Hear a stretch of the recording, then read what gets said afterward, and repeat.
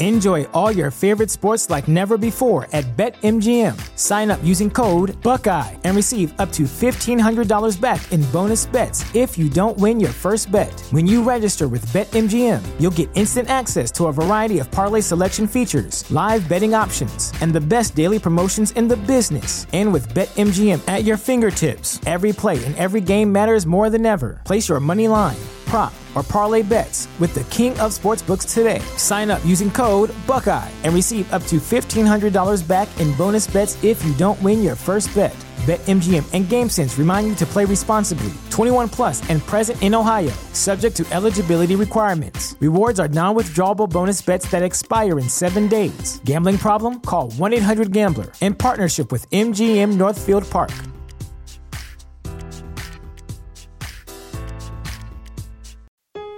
You ever seen a ghost? Been abducted? Heard your name whispered from the other room when you're all alone? No, you say?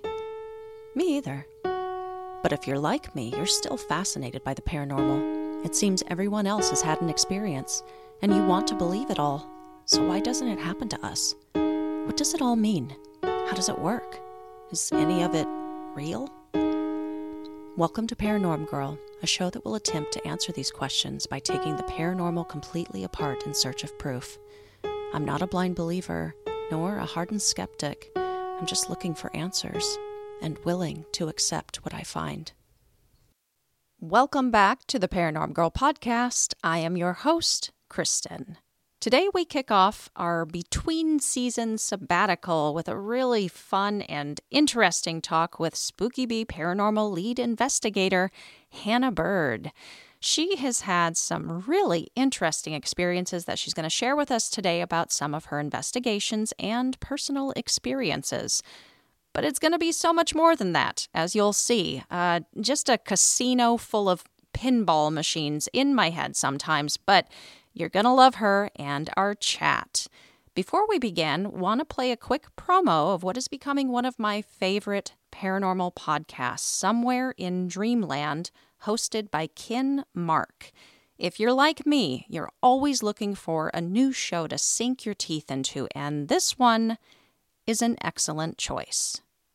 Are you into the paranormal, true ghost stories, Bigfoot and alien encounters, or high strangeness and conspiracies? Well, if so, then you should check out my podcast called Somewhere in Dreamland. My name is Ken Mark, and every week I interview authors, researchers, and experiencers alike in the fields of the paranormal, cryptozoology, ufology, and spirituality. So why not take a dive down that rabbit hole with me and search for Somewhere in Dreamland wherever you listen to podcasts. That's Somewhere in Dreamland.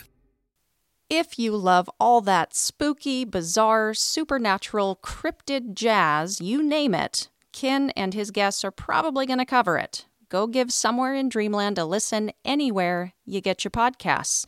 Also want to tell you about Wicked Cat Clothing. Spooky season doesn't last just a month. Shop Wicked Cat Clothing year-round to get your horror, paranormal, spooky, and Halloween apparel.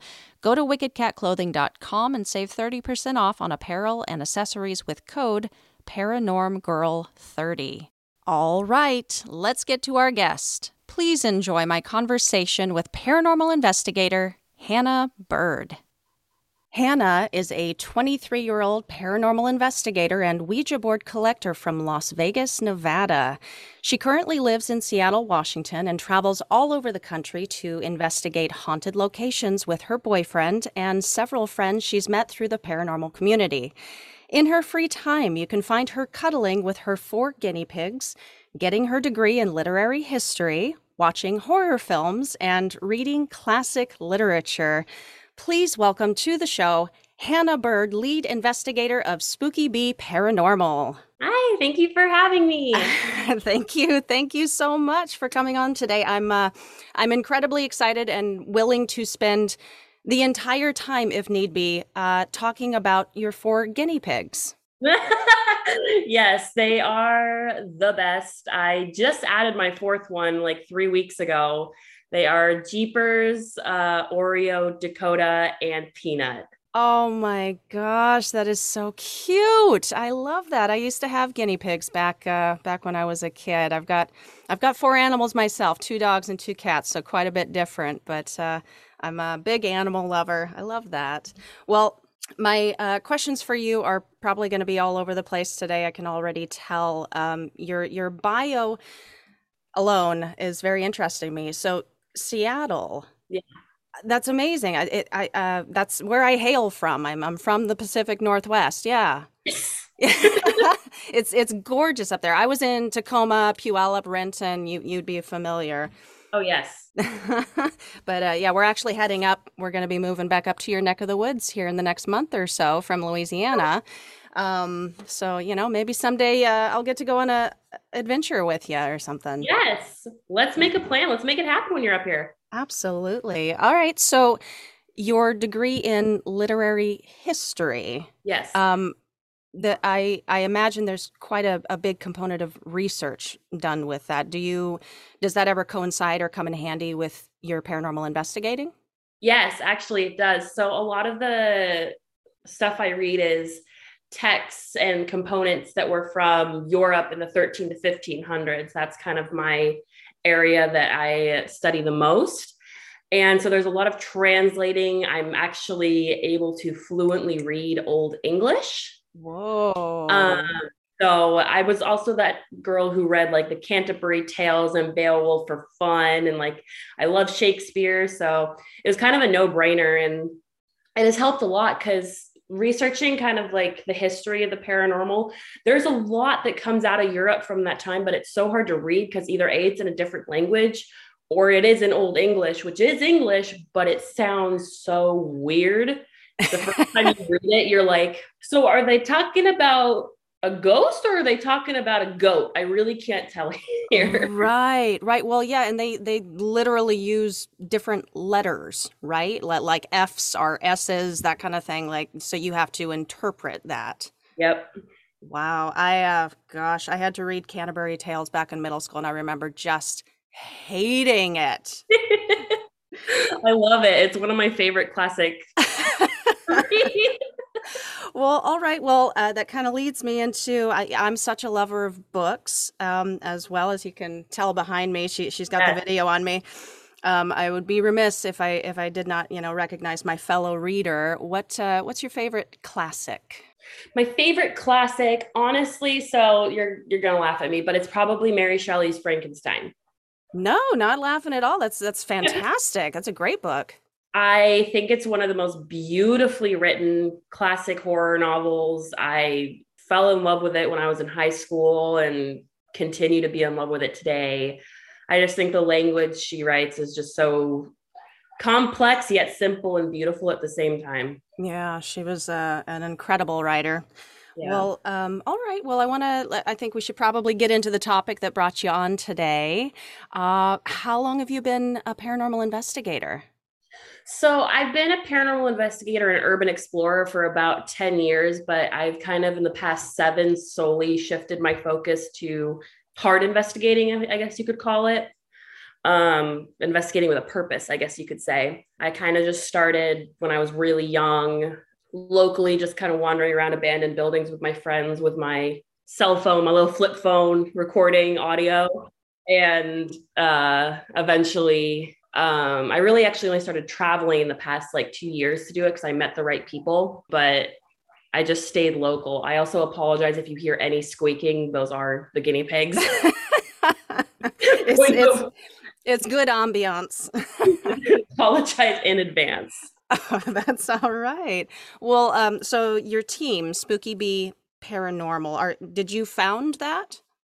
So I had started my Instagram kind of paranormal page as Such a Spooky Bee, and I had just started to kind of condense all of my, paranormal posts and experiences in one place. And then eventually people started asking like if I had like merch or what my team was. And I didn't ever plan to make it into something like that. So it kind of just turned into, I guess I need an official name and I need an official kind of brand name for this stuff because people want it.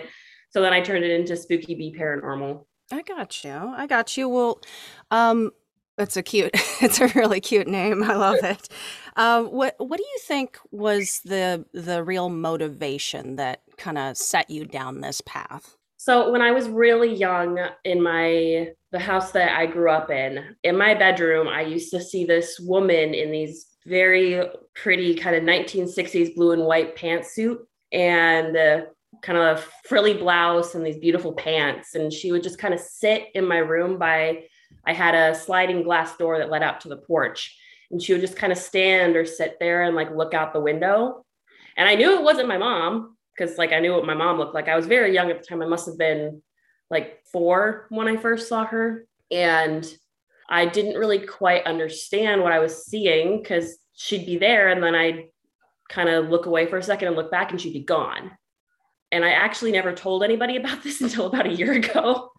But I never really quite understood what that was. And then I decided kind of pretty early on that there was something kind of more to it than what my little brain could handle. And when I got old enough and then I discovered Ghost Adventures, thanks Zach Bagans, I kind of figured that this was something that I could do myself and kind of started looking into how I could do that. And that kind of led me to the urban exploring. And I never found out who that woman was, but she kind of kicked it off for me as my first kind of overall experience with the paranormal. Oh, interesting. So how long did you see her? Was it just the one time, a couple times? No, it was months. It was months and months and months, actually leading up to when we moved out of that house. So I guess it was actually more years that I saw her because we moved out before I started 6th grade, I think. So it was a good couple of years. It wasn't like every night, but it was like once or twice a week that I'd see her. And like, she never said anything to me. She never did anything. Like I never felt threatened,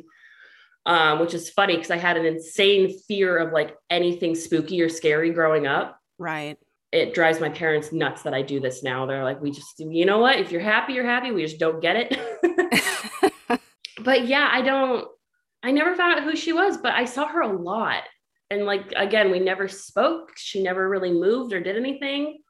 She was just there. Did she see you?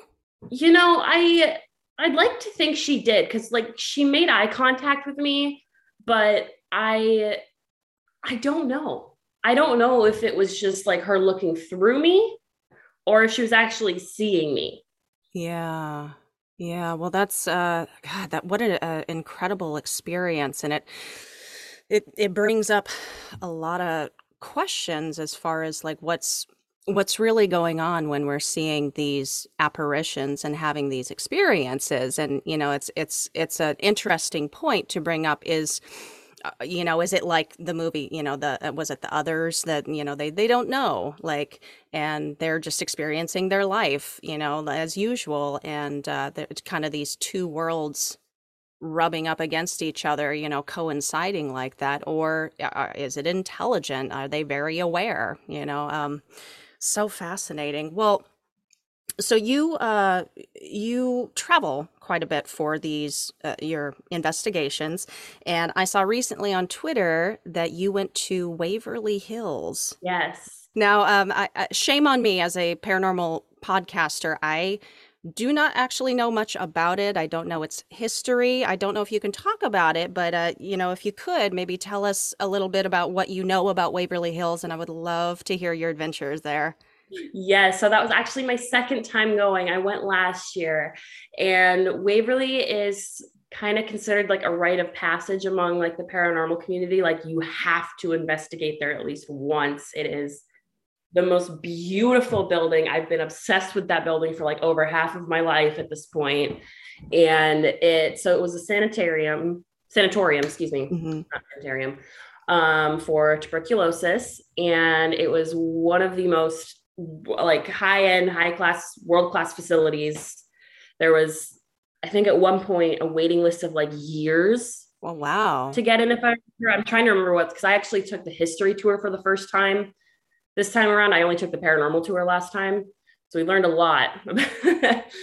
But it's 5 stories, 180,000 square feet. And if you want to put it as Zach Bagans put it, it's a giant batwing building. So it has wings spanning out on either side, just long stretch of hallways. It's gorgeous Gothic architecture. And After Waverly Hills closed down, it became Woodhaven Geriatric Center, which is kind of less known. I don't want to ramble too much because I'm not fully well versed in the history of it. But going back to when it was Waverly Hills, kind of like the iconic thing that people know about Waverly Hills is the solariums, because the entire back of the building is just layers upon layers of just open air solariums where they would roll patients out during the day so they would have as much fresh air and sunshine as possible, because that was thought to be one of the best, cures for tuberculosis at the time, was just the fresh air. And we were there. It was super windy. So like we couldn't do any like EVPs or anything because there was just so much noise pollution, because it is open, like out of the floors, like 1 through 4. How they're designed is you have a back hallway and then you have patient rooms and then you have open air solariums, which are completely open. So if there's wind, it is windy across that whole floor. Yeah. Crapshoot for getting any audio. Yeah. Great for Estes sessions because we couldn't hear anything, but anything else, we're like, we're just going to go somewhere else. But this time around, I was with 5 of my friends and my boyfriend, and we did a bunch of Estes sessions. And one of the common haunts that people talk about is this, the old caretaker's dog, Sadie. And the sad story is Sadie and the caretaker were murdered by a group of teenagers back before Waverly Hills became what it was. Oh my God. One of the saddest stories I think that has come out of Waverly Hills, just because of the senselessness of it. But Sadie and her owner are 2 of the common spirits or ghosts, if you will, that people encounter at Waverly Hills. And we were doing an Estes session in the lobby, the main admin area. And there's a video of it on my Instagram where Amber, my friend, and I were both under Estes. And she says, and if you don't know what an Estes session is, it's combined sensory deprivation with paranormal investigating. So the people who are under Estes are wearing noise canceling headphones connected to a spirit box, and they're blindfolded. So that takes away the bias of like hearing what questions people are asking or reading lips. So you don't have that bias of when you're listening to spirit box responses. Right. But anyway, back to this video. We were doing an Estes session in the main admin area, and Amber gets the response of Sadie. And then immediately I get the response of little dog. And then I think the question that somebody had asked was something along the lines of like, what does Sadie look like? And Sadie was a puffy white dog. And then immediately I respond, she's like a snowball. Wow. Yeah. See that? Oh my gosh. I have heard of the Estes method before. I've heard the arguments for it, but it's surprisingly a lot of arguments and skepticism against it. And I don't really understand that. I have heard quite a few stories just like this where it's confirmation. Yeah. Like separate sources that aren't biased. Like it's just confirmation. Like how can that not be actual communication? Exactly. And I think, again, when you're thinking of like paranormal investigating as a whole, a lot of times I think it gets away from investigators that this whole thing is a pseudoscience. Like we understand how bits and pieces of it work, but not enough to where we can like, again, prove anything. So like, there's always going to be skepticism. There's always going to be people who, don't believe you, no matter what method you're using, no matter how tried and true it is. And I know that's like a really unpopular opinion among investigators. Like, no, I can prove it. Look at this evidence. No, like you can't prove something that there's no genuine scientific basis behind. Like it's cool. You get some really compelling stuff, but like I firmly stand behind the fact that until we have solid scientific backing behind the paranormal, it's always going to be a pseudoscience and we can never fully prove it, no matter what method you're using. Right. And there's no time in the near future that we're absolutely going to get that scientific backing. But you know what? Like, I think we're making a lot of headway too. And, if all else fails, we should come up with our own. It can't be a scientific method, but the method that is like the gold standard for paranormal investigating in general, because I don't care what anybody says. Nobody can convince me that nothing is going on here. That's just not, something is happening.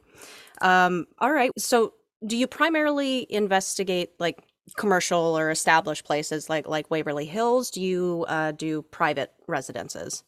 I'm very, very picky about private residentials. I do sometimes, if a case is brought to me that I'm compelled enough to do.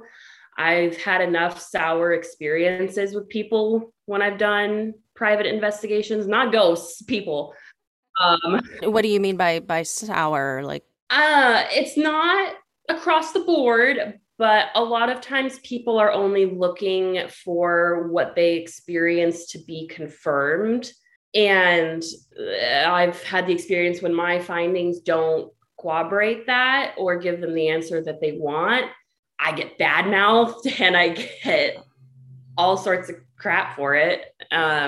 So I tend to be very picky about that because I don't ever want to, like, I always take you at your word. Like, if you tell me that you're experiencing something, I believe you 110%. I believe every word you say. I will always take your word at face value. But spirits aren't dogs. Like, just because I don't experience the same thing because I'm asking for it doesn't mean it didn't happen. And a lot of people don't understand that. They're like, well, then you must be a crap investigator if you're not experiencing the same things that I am. It's like, well, we're not all meant to experience it the way that you do. Right. Like, some experiences are entirely your own. Like, it's not meant to happen the same way to everybody. Like, if everybody had the same experience at every single location, there'd be no need for everyone to continue investigating. Absolutely. Yeah. I would have to agree with you on that. Well, would you say that the Estes method at the Waverly Hills was like your coolest, most exciting experience? I've done so many Estes sessions, and I will say all of my coolest experiences and scariest experiences have been under Estes, but I think over Waverly Hills specifically, the craziest experience I had was actually at the end of the night when I was helping one of our guides lock up the building. And we were on the first floor. And on the first floor, there are these double doors that say, "Don't open, dead inside." And to close them, we put this massive, probably at least 10, 15-pound brick in front of the door. We were walking away. Now on the first floor, it's enclosed. So there's no draft, no wind, no nothing. And it was just it was me, our guide, and two other people from our group. And we're walking away towards the body chute, and we hear this creaking, and we turn around, and the door is slowly, heavy, massive brick and all, opening towards us. Oh, no. And I could not tell you why. I've been chased down by shadow figures. I've had some very terrifying stuff happen to me. For whatever reason, that topped everything. I've never run up so many flights of stairs so fast in my life. Oh, no. It was terrifying. To be fair, I have never witnessed something like that before. I have never, I've heard objects being moved. I've seen the aftermath of it. I've never seen it in action. So I think that just being a new experience just terrified the living daylights out of me because I was shaking all the way back to the hotel. Oh my gosh, I don't even know what I would have probably outrun you. That's what I would have done. We were shoving each other. We were like, "You're done, get out." It's every woman for herself at this point. And then we sent the big, strong male guide down to finish locking up because we didn't want to do it. And they're probably so used to it by now. They're like, yeah, that's Phil. Yeah, we told him. His name is Vince. He's so awesome. He's such a cool dude. And he's been at Waverly since 2010. And he just looked at us. He was like, "Okay," and then went straight back down. And we were like, "Okay, well, bye." So you said something there. What was it? Dead, don't open, dead inside. Is that a prop for what they're doing with Waverly Hills now? Is that actual history there? So I think the door was painted for I actually don't know fully, but as far as I know, the door was painted. The door itself is original, but the door was painted for their haunted attraction, which they're not doing currently because they're trying to focus on historical restoration versus their haunted, which is, it looks amazing. It's beautiful. They're trying to restore it back to, the Historical Society is currently working to restore the hospital back to as close as they can to how it was when it was in operation, which I think is amazing. But yeah, I think the don't open dead inside is a scare factor. All right, I got a hard question for you. Yeah, shoot. It might be divisive here, but as a paranormal investigator, what is your actual opinion on the TV show Ghost Adventures? So Zach Bagans is a paranormal genius, first of all. No matter how much crap I ever talk about him, you cannot ever deny the fact that 90% of the paranormal community is what it is today because of him. He turned this little documentary that he made in 2004 in the middle of the Nevada desert into a multi-million-dollar paranormal empire. Before the paranormal was even something at this point. And I think over the years, the show has kind of deteriorated a little bit. Because like in the beginning, in the earlier seasons, they almost debunked everything to a fault. To the point where, you know, people could be like, well, hold on a second. Like, there might be something to the opposite end of the spectrum where they hear a noise and it's always a demon. Right. Yeah. Now, having met Zach Bagans several times now at his museum in Las Vegas, he's an entertainer and he's a performer and he plays the part very well. I was not very nice to him one time. He popped in on a tour that I was on and I had asked him, he was talking about this one case saying how it was totally demonic and all of this stuff. And I asked him, because if you're going to claim something is actually demonic, you need to have the church verify that as well. So I asked him genuinely out of curiosity. I think people think I did it out of spite, but I was genuinely curious because I didn't know. I asked him if he had gotten the church involved because he's one of the people who has a pull to do that. And not many investigators do. And if you have, that's really cool. And he kind of looked like I'd kicked him in the balls after I asked him that. This was a while ago, so I'm hoping if I run into him again, he's completely forgotten that. I'm sure it's not the first time he's, been questioned or gotten something like that. But I mean, the show built what the paranormal community is, but I just think that it's kind of lost its way in Hollywood, if you know what I mean. I do. I have similar opinions about the Warrens, actually, who are, a throwback there. But, I feel like what they did really laid some important groundwork for all of us. No matter what their ultimate, financial gains or goals were, they did. So I would agree with you, actually. He's an incredible performer and an incredible businessman. But you brought up something interesting. I forgot. I hadn't thought about it in a long time. But yeah, you're right. Like back at the beginning of that show, they were trying to do more of it like, okay, we're debunking, this is debunked, blah, blah, blah, blah, blah. Something along the lines of what TAPS, is it Ghost Hunters now? Their show tries to do quite a bit, and I don't think they draw as many people in.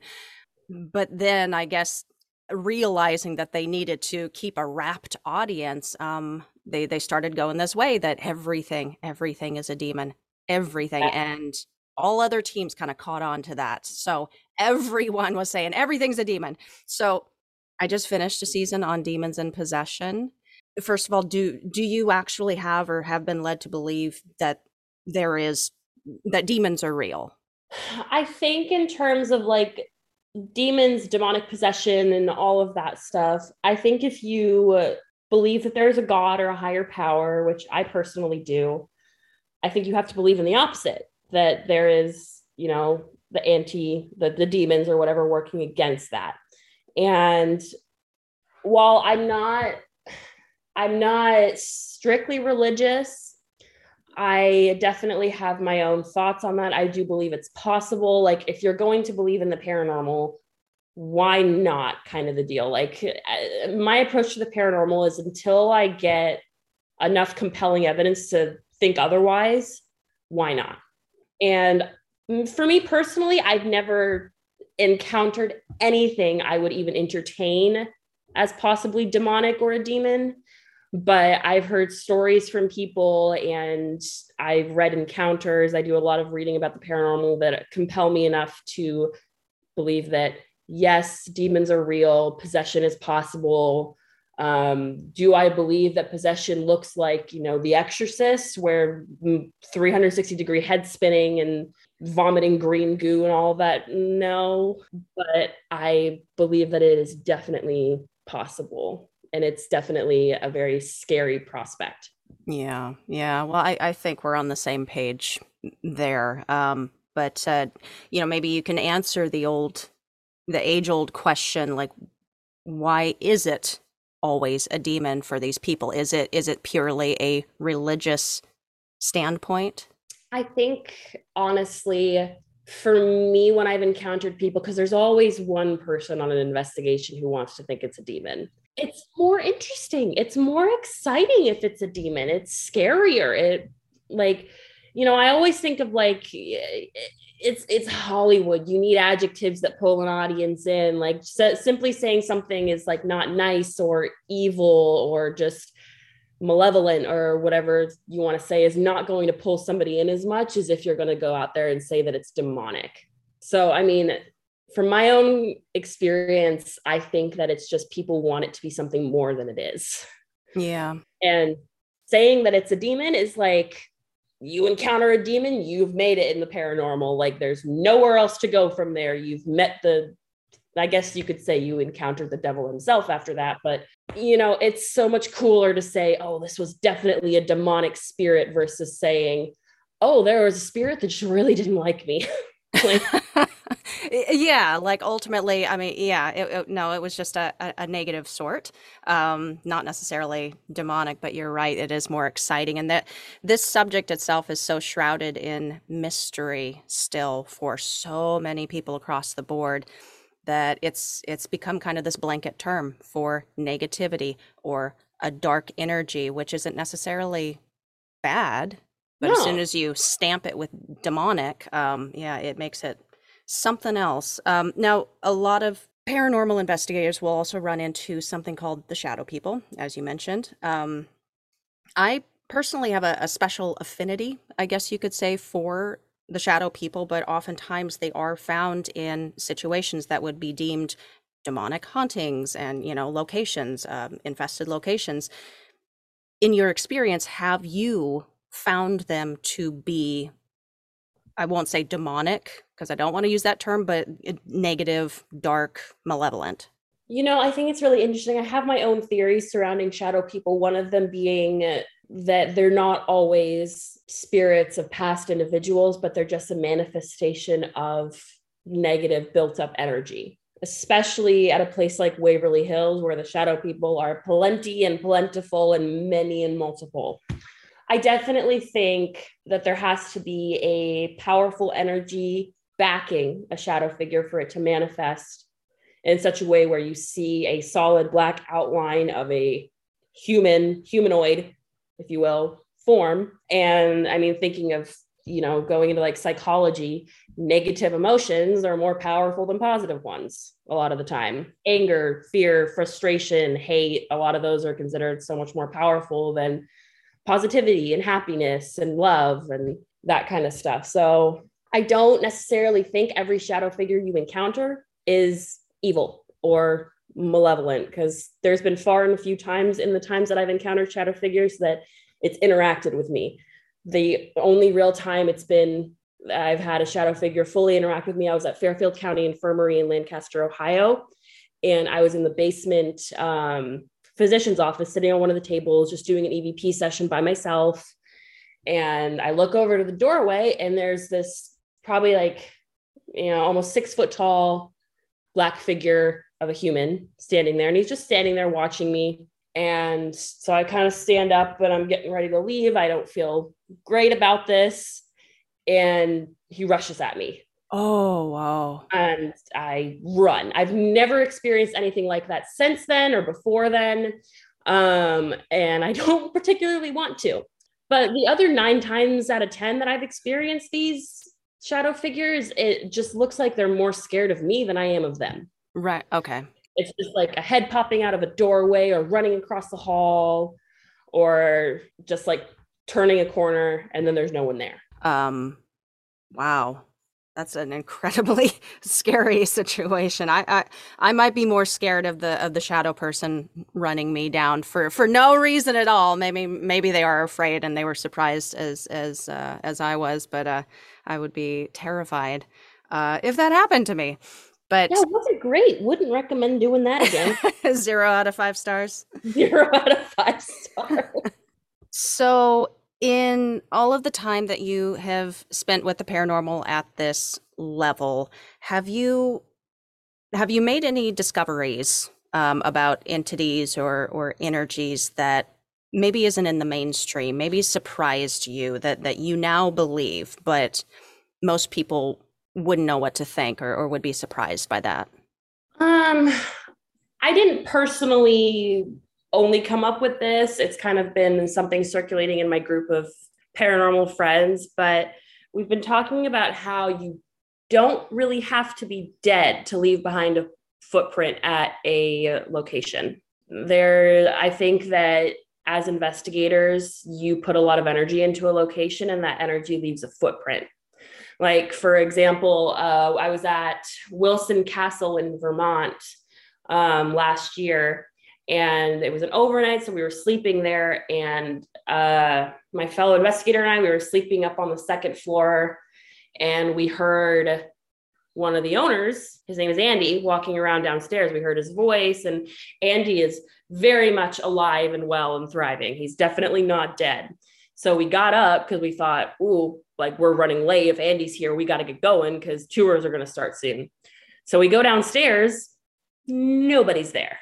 And 2 other investigators that I work with a lot, they property manage a location in New York, and they've said they've heard their own voices up, or people have heard their voices or seen them up at that location when they haven't been there. And they spend a lot of time there. They put a lot of time and energy into that location.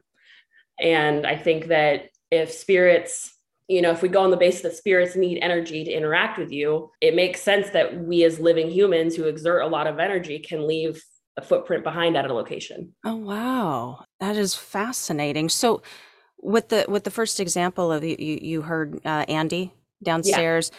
What inclines you to think that was specifically his energy that he'd just left that footprint as opposed to something mimicking? We don't know. We just being honest, we have no idea. But in the sense of our own experiences, we kind of figured that's what it was. It is very possible. I've had a personal experience with something mimicking me at Waverly Hills last year.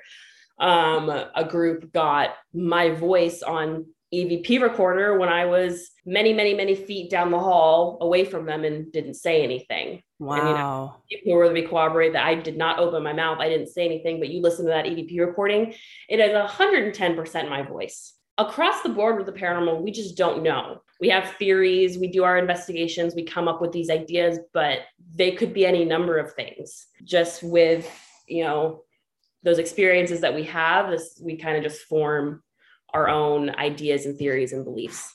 I got you. Okay. Now, a lot of people think that Ouija boards in general are a tool of the demonic, but you collect them. So, I have multiple. I see that. My goodness. Well, small bit. Do you use them?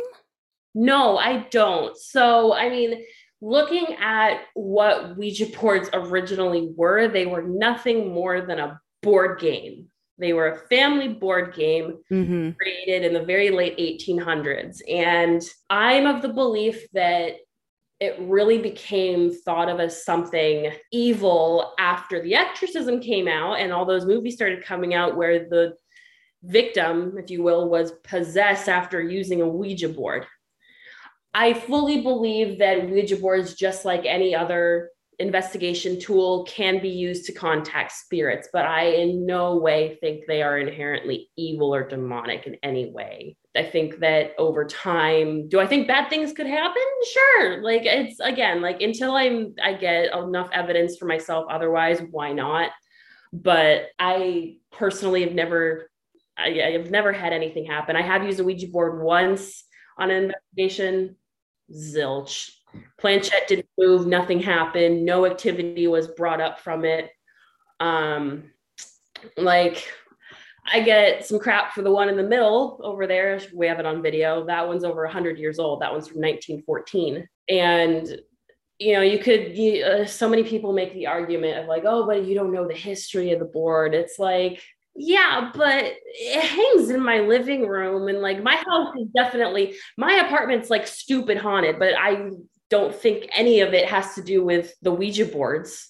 Like, I collect them because I think they're very beautiful. And I think the variety and history behind them is really cool. But I think Hollywood has twisted them so much from what they were originally meant to be that now it's just this twisted idea that's very profitable, super profitable, that boards, especially older ones, are now inherently haunted or evil. Yeah. I think we're on the same page with that. And like, come on, you don't know the history of anything. You go into any antique shop and you pick up, a glass shoe, an old umbrella. You don't know, like anything. I'm kind of the belief too that anything could have that kind of energy or attachment, whatever, but not necessarily. The Ouija board itself is not necessarily evil or demonic or whatever. It's a board game. Like, yes. All right. Well, I used to do a round of speed round questions at the end of these conversations way back in the day. It's something I really miss and would love to bring back if you're open to it. I'd love to just throw some random questions at you, and I'm just curious. Let's go. I'm ready. All right. So why did you name your guinea pigs that? So Jeepers' full name is actually Jeepers Creepers, after the horror movie series. And Oreo is black and white. I will give you a show and tell before I say goodbye to you. Oh, yay! Double stuffed Oreo cookie.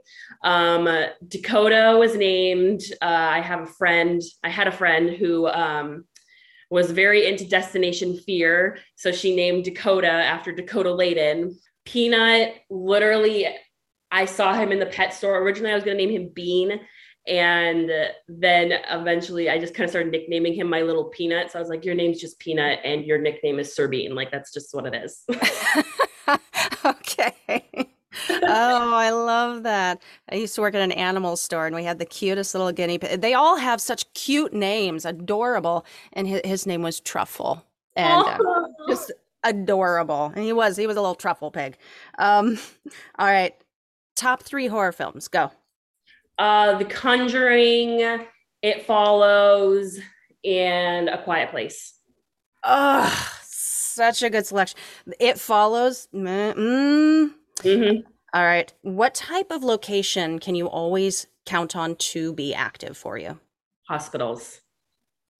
Really? Yes, the amount of just death in general that hospitals see, and the amount of suffering and negativity just inherently, not necessarily from like mistreatment or anything, but like from the pain of the patients who are suffering there. I feel like there's always energy and there's always just, I've never been to a hospital that I didn't have some form of experience that just made me go, whew. Yeah. All right. Yeah, there's a real stagnant emotional component to those types of places. I agree. All right. You are on a deserted, purportedly haunted island, and you're only allowed one piece of equipment. What is it? Digital recorder. Yes. I love it. Old school. I love it. All right. What is the worst part about being in the paranormal community, and what is the best? I think the worst part about being in the paranormal community is the inherent drama that comes with a lot of people who are simply there to get clout or become famous. And inherently that comes with faking evidence, not being the most honest or best person. And that leads to a lot of hurt feelings and frustration and anger and unnecessary drama. And I think the best part of the paranormal community has to be the community itself, because you form your own community. And I've just met the most amazing, incredible people. Like, I met my boyfriend at an abandoned hospital in West Virginia. Like, you just meet the most amazing people ever. I love them. It's been the greatest experience of my life.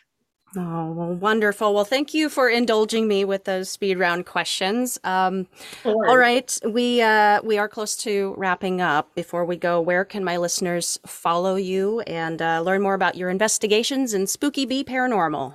Yes. So I'm most active on my Instagram page, which will be at suchAspooky_bee. And I have a TikTok of the same username. Those are going to be the places where you can find me most. I have 2 back-to-back investigations coming up next week in Pennsylvania. I'll be at Crescent Prison and Greene County Poorhouse. So if you follow me, there'll be lots of videos, lots of footage and lives from that, hopefully. Yeah, and I've got some fun stuff coming up. Wonderful. All right, everybody. So go follow her over on the Instagram, TikTok.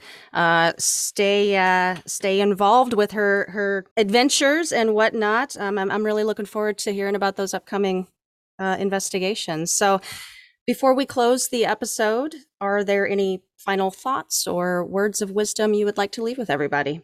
I think if you are hesitant about starting a journey in the paranormal or just don't know where to start, my best advice for you is just do it.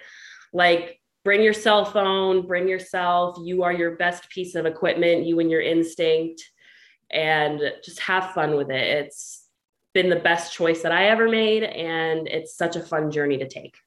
Lead investigator at Spooky Bee Paranormal, Hannah Burd, ladies and gents. Thank you again, Hannah. I've really enjoyed this. Thank you. Yay. Oh, that was so fun. Hannah is just the coolest. Am I right? Be sure to go follow her at the links in the show notes to stay posted on all of her future investigations and discoveries. Join me next week for a conversation that has been postponed far too many times, but I've really been looking forward to it and to sharing it with you all. Will Whalen is an empath and writer, but so much more. I don't think I've met anyone who completely encompasses the descriptor jack of all trades quite like he does. That is in regards to everyday life and the spiritual. We've had long conversations about his life and paranormal experiences for months, and it finally occurred to me to just have him come on the dang show. So look forward to that. Follow the show on Instagram, Twitter, Facebook, and TikTok at ParanormGirlPod. I have no idea how I let this milestone pass by undetected, but I've got over 1,000 followers on TikTok. I can do lives over there now, or so I'm told. Oh, the power I wield. Just kidding. I don't know what to do with that. I've been itching to do another live, I suppose. So stay tuned. All for now, folks. I'll catch you back here, same time, same place, next week. In the meantime, stay safe, keep the nightlight on, and sleep with one eye open.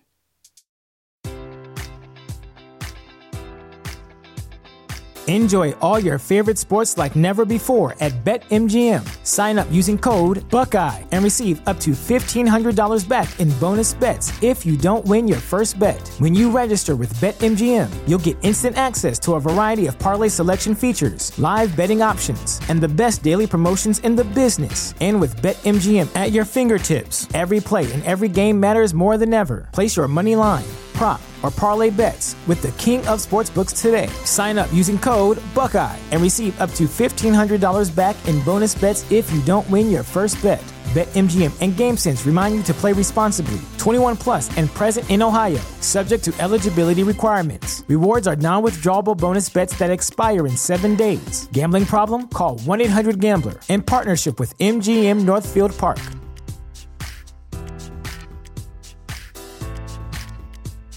A new year, time for new growth. Grow your education and skills with Herzing University. Our online behavioral health programs fit your schedule and time. From an 8-month diploma program in health and human services to a 36-month bachelor's in psychology. Grow your behavioral health career with us wherever you are in your education. Your future starts now at Herzing University. Visit us online at herzing.edu or text health to 85109.